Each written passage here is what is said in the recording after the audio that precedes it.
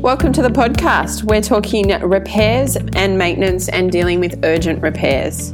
Repairs and maintenance work is always a time-consuming part of property management. However, it can be easily addressed and measured by inducting your tenant right from the beginning, right from the lease sign-up appointment. What we need to be doing is making sure that we're transparent with the tenant and making sure that they understand our expectations of how a repair request is put forward. Maintenance, on the other hand, is an ongoing basis, and that's something that you're really looking at when you're doing your routine inspections. So maintenance being a separate issue to a repair request, or, as we're talking about today, urgent repairs. Urgent repairs need your immediate attention. The first thing to work out is whether you're dealing with an urgent repair. It is also called an emergency repair.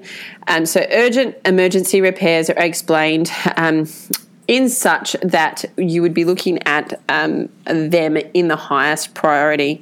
We need to make sure whether the issue is urgent and obtain all the information that you can off your tenant, and then assess what you need to do to rectify the situation. So a couple of things to keep in mind and really point out is that, does the tenant have a safety concern? Obviously, if there's a safety concern, we need to establish what that is and how we're going to address it. We also need to know that there is clear and defined file notes. It could be something that has already been attended to that you need to be able to go to your file notes on your computer system and understand exactly what's happened, what the landlord knows about it, what the contractors have done in the past. The other thing to then work out is what contractor you need. Now, a classic example of this is a leaking hot water system. You could have a hot water system that needs a plumber, but that same hot water system could actually need an electrician. So deciding on the next step is the most important. And then also looking at your response timeframes. I find that from past experience, providing that your property manager, property officer is communicating with both the landlord and the tenant, if you don't know your resolution period or process time, as long as everybody has that transparency, you'll find that everything runs much, much smoothly. So sometimes it's worth giving that tenant a call and just giving them an update that you really have no information, but you're still working on it.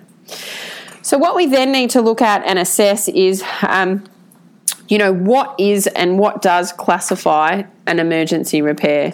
And a couple of things to look at are obviously a gas leak or a dangerous electrical fault, a broken balcony railing, an overflowing sewer, and any fault at all that makes the property unsafe.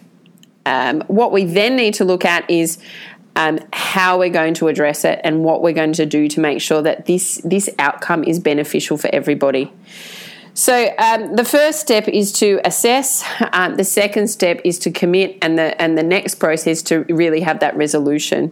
So a couple of things that we can talk about then to go a little bit further is your strata. So sometimes a property is governed by a strata organisation rather than the owner if it was just a home, like a Torrens title property.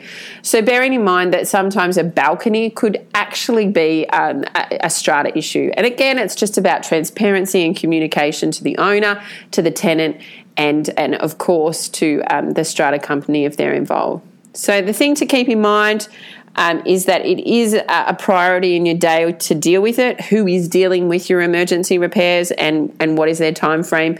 We need to make sure that these repairs are marked off on our system, and we need to then make sure that they are covered off with file notes within a period of time so that everybody knows exactly what's happening to that particular repair.